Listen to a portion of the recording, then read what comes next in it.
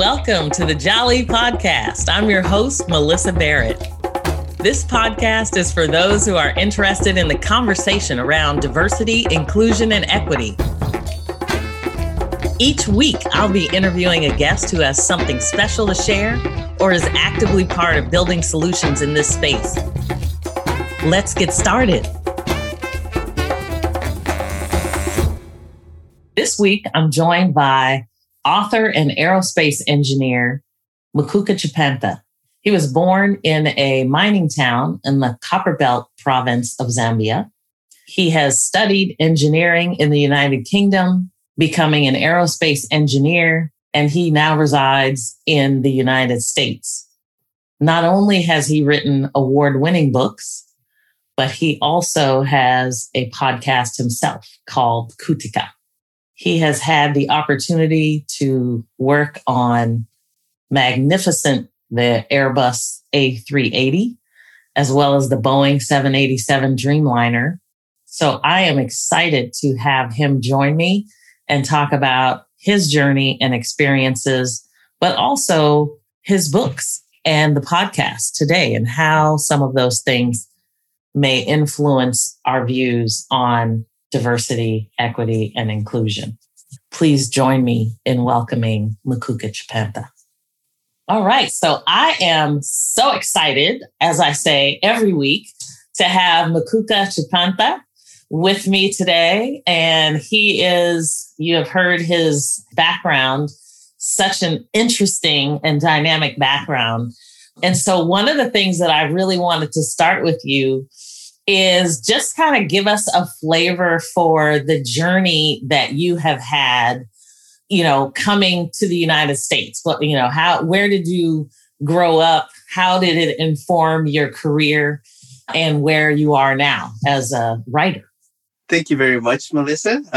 Happy to be on your podcast. Thank you very much for inviting me. This is an exciting time and I'm privileged to be here. So my life's journey begins several decades ago, back in my home country of birth, and that's in Zambia, South Central Africa. And I had a pretty happy upbringing. I was born and raised in a mining town in Zambia called Kitwe, pretty decently sized city. And I spent most of my formative years there until I graduated from high school and I attained a scholarship to go and study for my university degree in the United Kingdom. And so that was my first excursion, if you will, outside of my comfort zone, outside of my home. So just to go back a little bit, I grew up with 3 other siblings, my mother and my father, and a big extended family. It was, pretty decent and ordinary upbringing, happy. And in those days, when I was growing up in my mining town, we had a big mining conglomerate that was dominant in that city and in the country in general. And we had lots of amenities in the city, things that we could do. And I saw those things growing up. And then I also lived at a time when I was leaving the country. I started to see changes in the country, changes in terms of how the economy was progressing and how changes were happening in the mining industry. And so that kind of planted a seed in my mind that would later evolve into what I'll talk about later, which is my writing. When I left Zambia, I was about 19 years old, just before 20. And I went to the UK to get my mechanical engineering degree. And I spent some years in Manchester, England. And right before I graduated with my mechanical engineering degree, I interviewed with several companies that came into our university looking for young graduates to take onto their rotating management programs. And I was one of the people that they liked. And I was fortunate to get that opportunity to get a job as soon as I graduated. So then I started in that rotations program, and that led me to different companies within their umbrella, subsidiary companies. I worked in the electrical power industry. Later, They, after several years of their rotation program, they offered me a permanent position.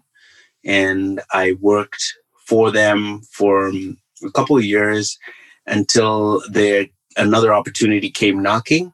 And this would be the opportunity that would lead me into the aerospace industry. And so that was at a time when Boeing was looking to design what they were calling the 7E7 aircraft, which later came to 787, a Dreamliner. And I was a young engineer at the time, and I got recruited by a subcontractor to Boeing. And so I got introduced into the aerospace industry. I worked in that organization for several years and then moved on to bigger, better things. But I grew in strength and progressed in the aerospace industry. And then I'm trying to summarize. Now you've like shifted again. Yes.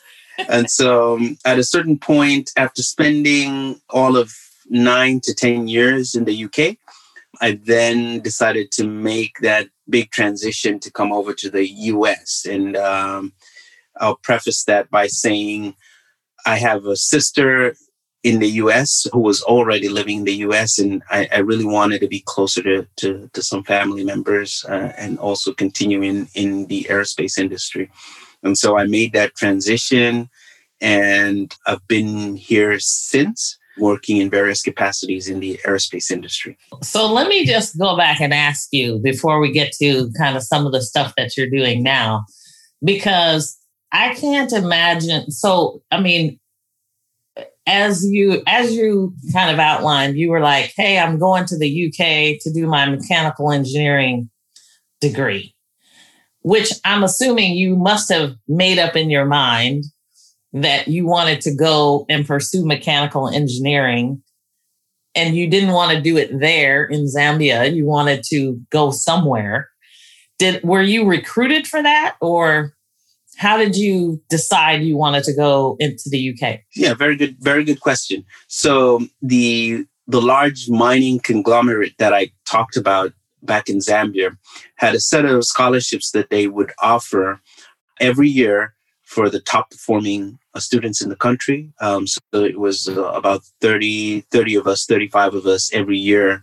And so you had to, one, have a good, excellent grades at your high school graduation. And then secondly, you had to do an entrance exam, go through some medicals and those types of things. And then you got through that program, then they would sponsor you to go and study at your university of choice in the United Kingdom or the United States. So that it was a very great opportunity, something that one wouldn't let go by or pass up. Yeah, I just figured I'd emphasize some of that because we have so many companies that are looking for creative ideas on how to recruit and tap into different markets. And this is an interesting one. So that clearly was done decades ago. Yes. And that you benefited from. And now you're doing so many different things.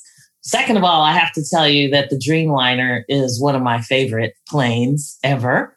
Fantastic. I'm glad to hear that. As I have traveled internationally, it is definitely one of the most comfortable. So yes. I encourage everyone to experience it. So now you have gone from a very technical position in terms of aerospace engineering, where I imagine there wasn't a lot of people of color, maybe, right. At Boeing. I don't know. Can you talk about what that experience was like? Yeah, good question. So when I started, now it's coming up to 20 years, or a little around 20 years ago when I started in the aerospace industry. I was certainly, it was not uncommon for me, even in my rotation program prior to getting into aerospace, it was not uncommon for me in the UK to be at a site, a manufacturing facility, and I would be the only person of color, especially in some of the more remote areas. I have to admit, I had really good experiences. I was very fortunate to have met really good people that took me under their wing, taught me things. But it's always challenging when you don't see, you're always the other. You don't see people like you in certain positions of authority, and it's difficult to become what you can't see.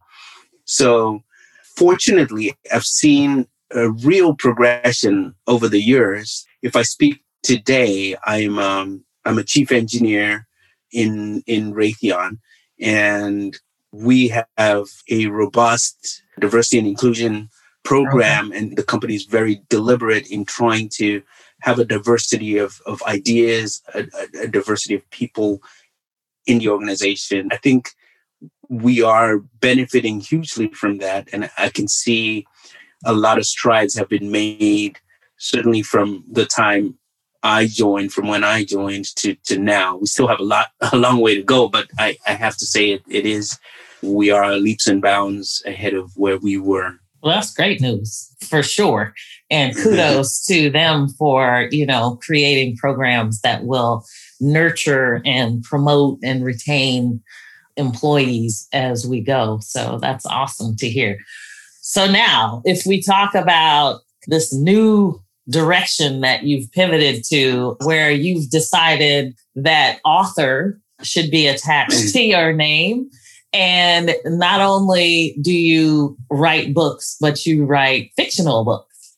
Yes. So do you want to talk a little bit about some of your writing and how you got into it? Because I find it, you go from a very technical expertise and then now you're doing something that is like totally different side of the brain, right?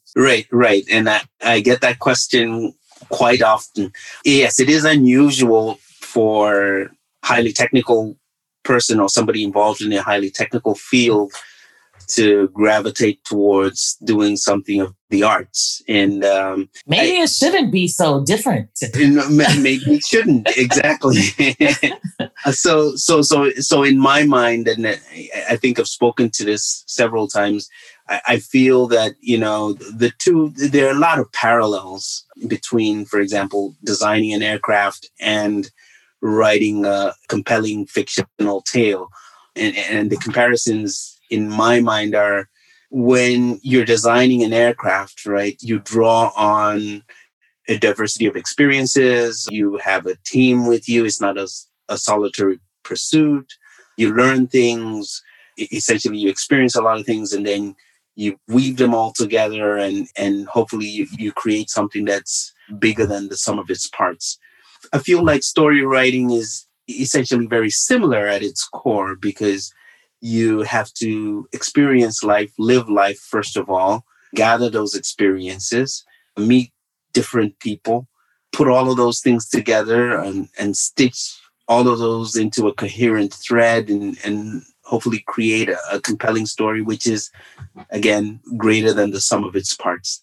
So I feel there's a parallel there. I love it. Yes.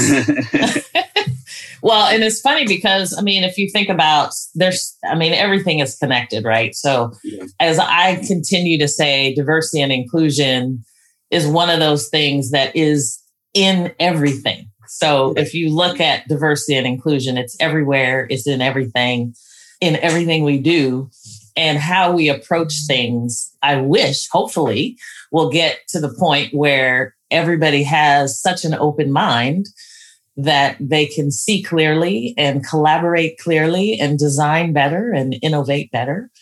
But you now have a podcast called Kutika.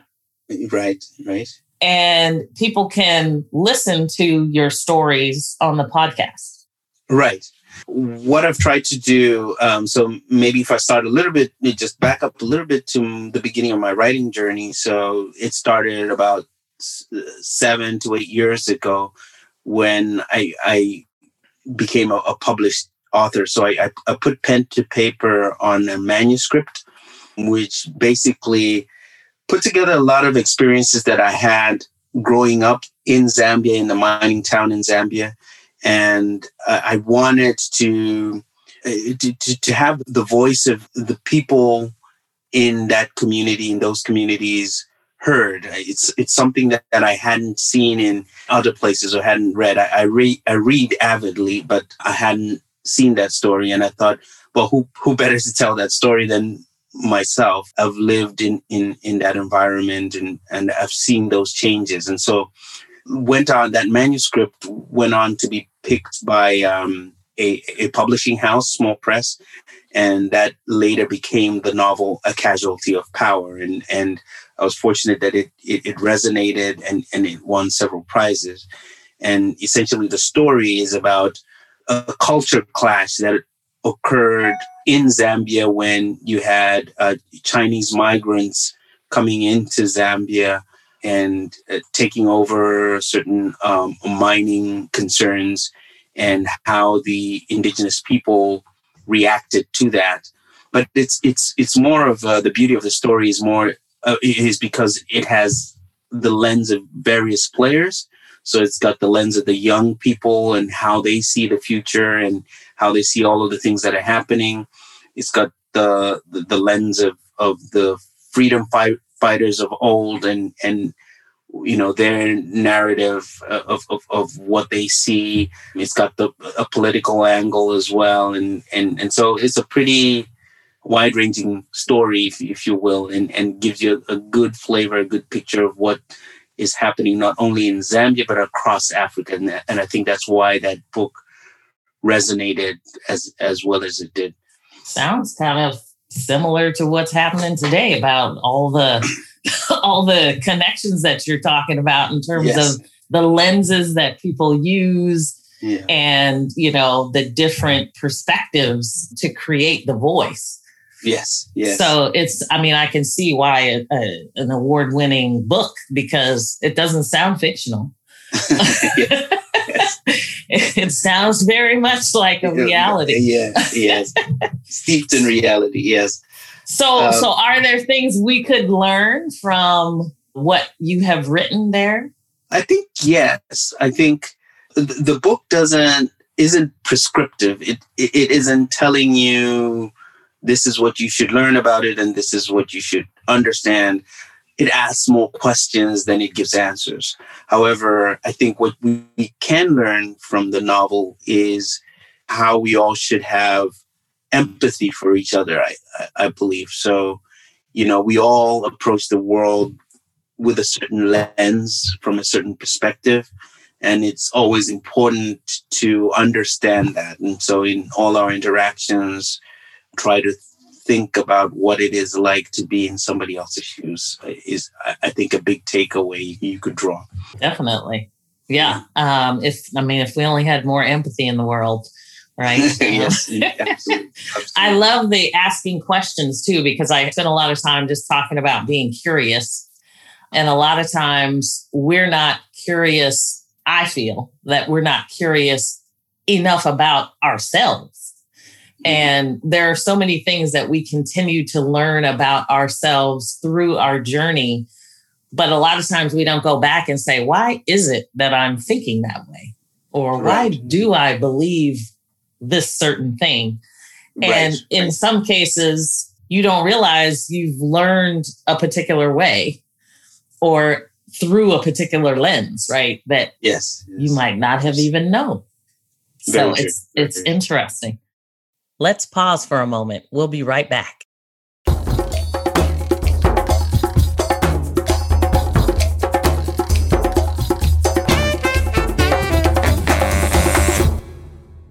So now you've written Casualty of Power, and you have other books as well.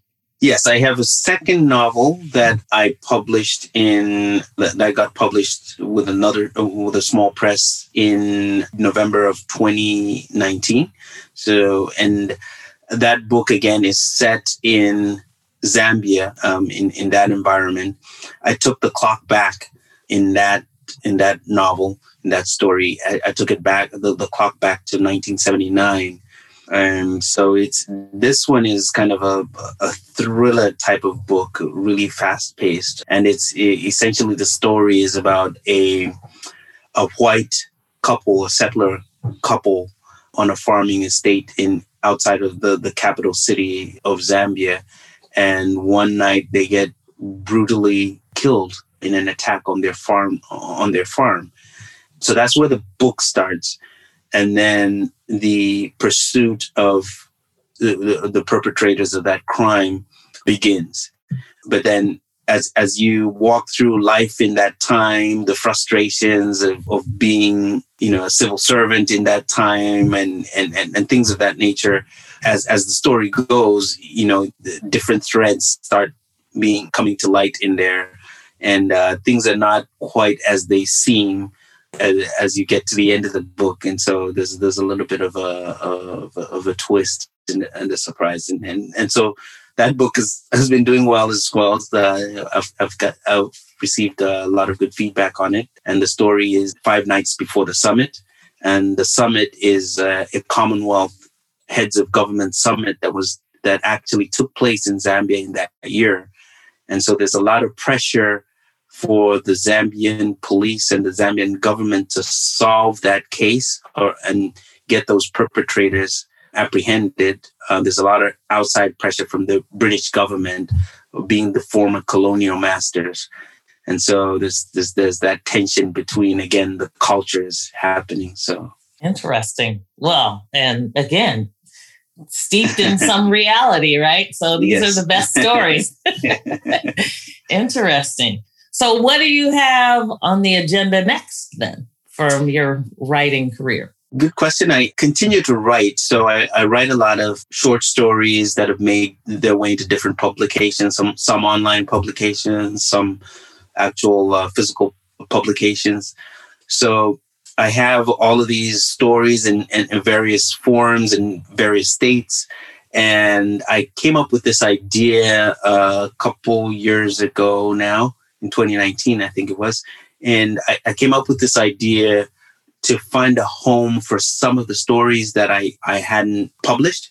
I thought of a vehicle to get them out there and to one, introduce people to my writing, and secondly, to also entice folks to read African literature. That's a big passion of mine, and I really want people to read more and read for the love of reading. So I thought that by introducing a podcast, so an audio story, people can get to love just that flavor, that cadence of storytelling, African storytelling, and then, hey, look up my books or look up other authors from Zambia and elsewhere. Well, and I think it's really interesting because the way that you're doing it is that, it's in like these bite-sized pieces where people can get a little portion and then go away and come back and see it and get another little portion. So you have this kind of suspense thing going throughout, which is kind of how you actually read a book. Because most people don't read the full book in the one sitting. Right. Exactly. So that podcast is called Kutika, spelled Kutika, with a exclamation point. Exclamation point. The word means listen in Bamba, which is a Bantu language. So Kutika, you can find it on Apple Podcasts, Google Play, wherever you get your podcast. Yeah, I received good reviews on that. Like you mentioned, it's in bite size. It's bite sized, so you can listen to it while you're making your dinner or driving to work or jogging or whatever you're doing. Yeah, that's awesome. I love it. So now I know that, this podcast is typically, I talk a lot about diversity and inclusion. And I love the fact that you have kind of the voice of Zambia coming out through your writing, which, you carry around with you every day because you are from Zambia. Are there things that you think, our country, our world could be doing that they perhaps aren't doing? And I know that's a pretty broad question, but as you're the voice of Zambia for me today, yes. Are there things you think we could be doing that we should or couldn't? I that's a good broad question. I'd say that Zambia, first of all, I'd encourage everybody to go and visit Zambia. It's a beautiful, warm place. And the one thing that you will notice, and what almost everybody that I've met who's visited Zambia says, is how warm the people are, how accommodating they are, how they'll look after you, even if they've just met you for the first time.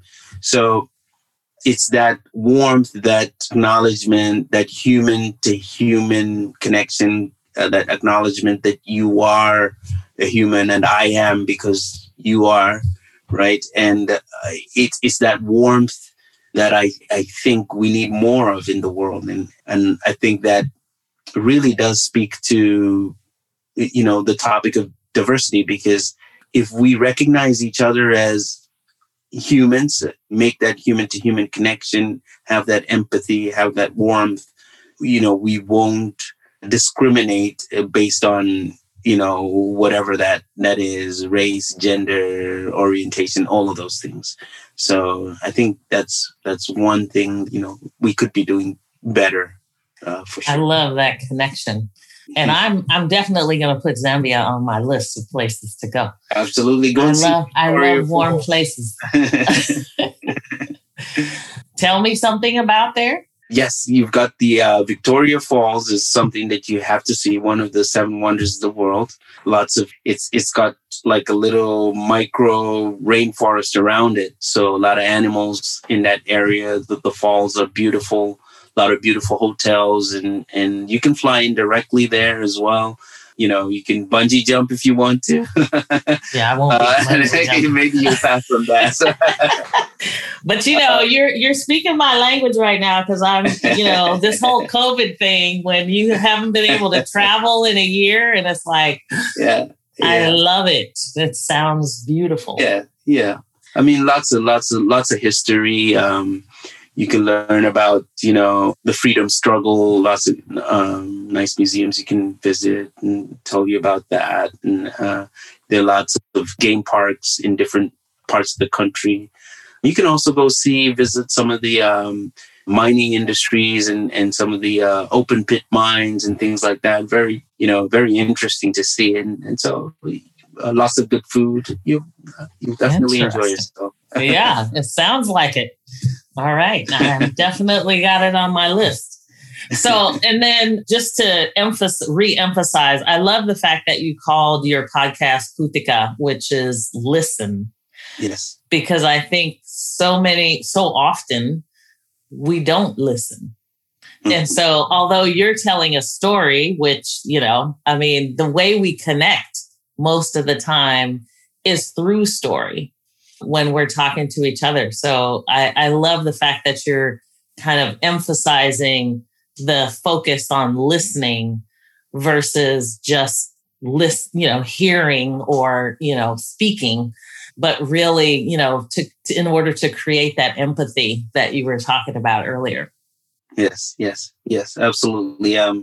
I thought about that, what to call the podcast. That word just seemed to fit it perfectly. And yes, if only we could listen more. Well, and it's so funny because, this podcast called the Jali Podcast after Jalike, the storyteller. So we were meant to connect, I think, at some point. Listen to the story. That is the focus of today. Anyway, I love the fact, this has been a great conversation, and I know I am standing between you and a wonderful day off with your wife and daughter. So we're going to cut it and make sure that people have the opportunity to go listen to you and your podcast on Kutika or buy your books. And if you want to say the names of those books again. Sure. The first title I talked about, where we've got the mining industry and the clashes in Zambia.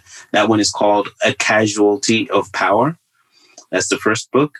And then the second book, which is the thriller I spoke about, is 5 Nights Before the Summit. And then, of course, you've got my podcast, Kutika, spelled Kukitka, and with an exclamation point. And then you can also look me up. You can just Google my name, Mukuka Chipanta. and my website as well, which is mukukachipanta.com. You make it easy for people to find you. Right. I always respond on email. You can reach me on through my website and on social media as well. So I get lots of correspondence and I respond to everybody.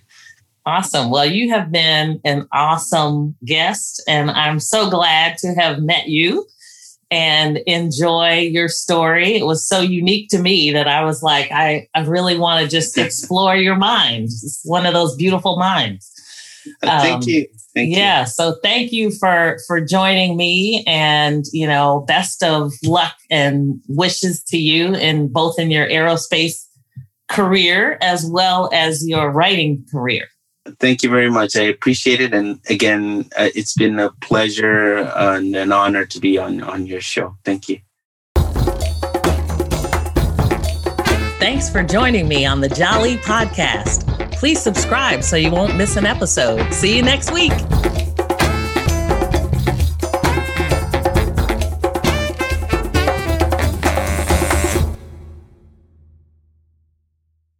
This podcast is a part of the C-Suite Radio Network. For more top business podcasts, visit c-suiteradio.com.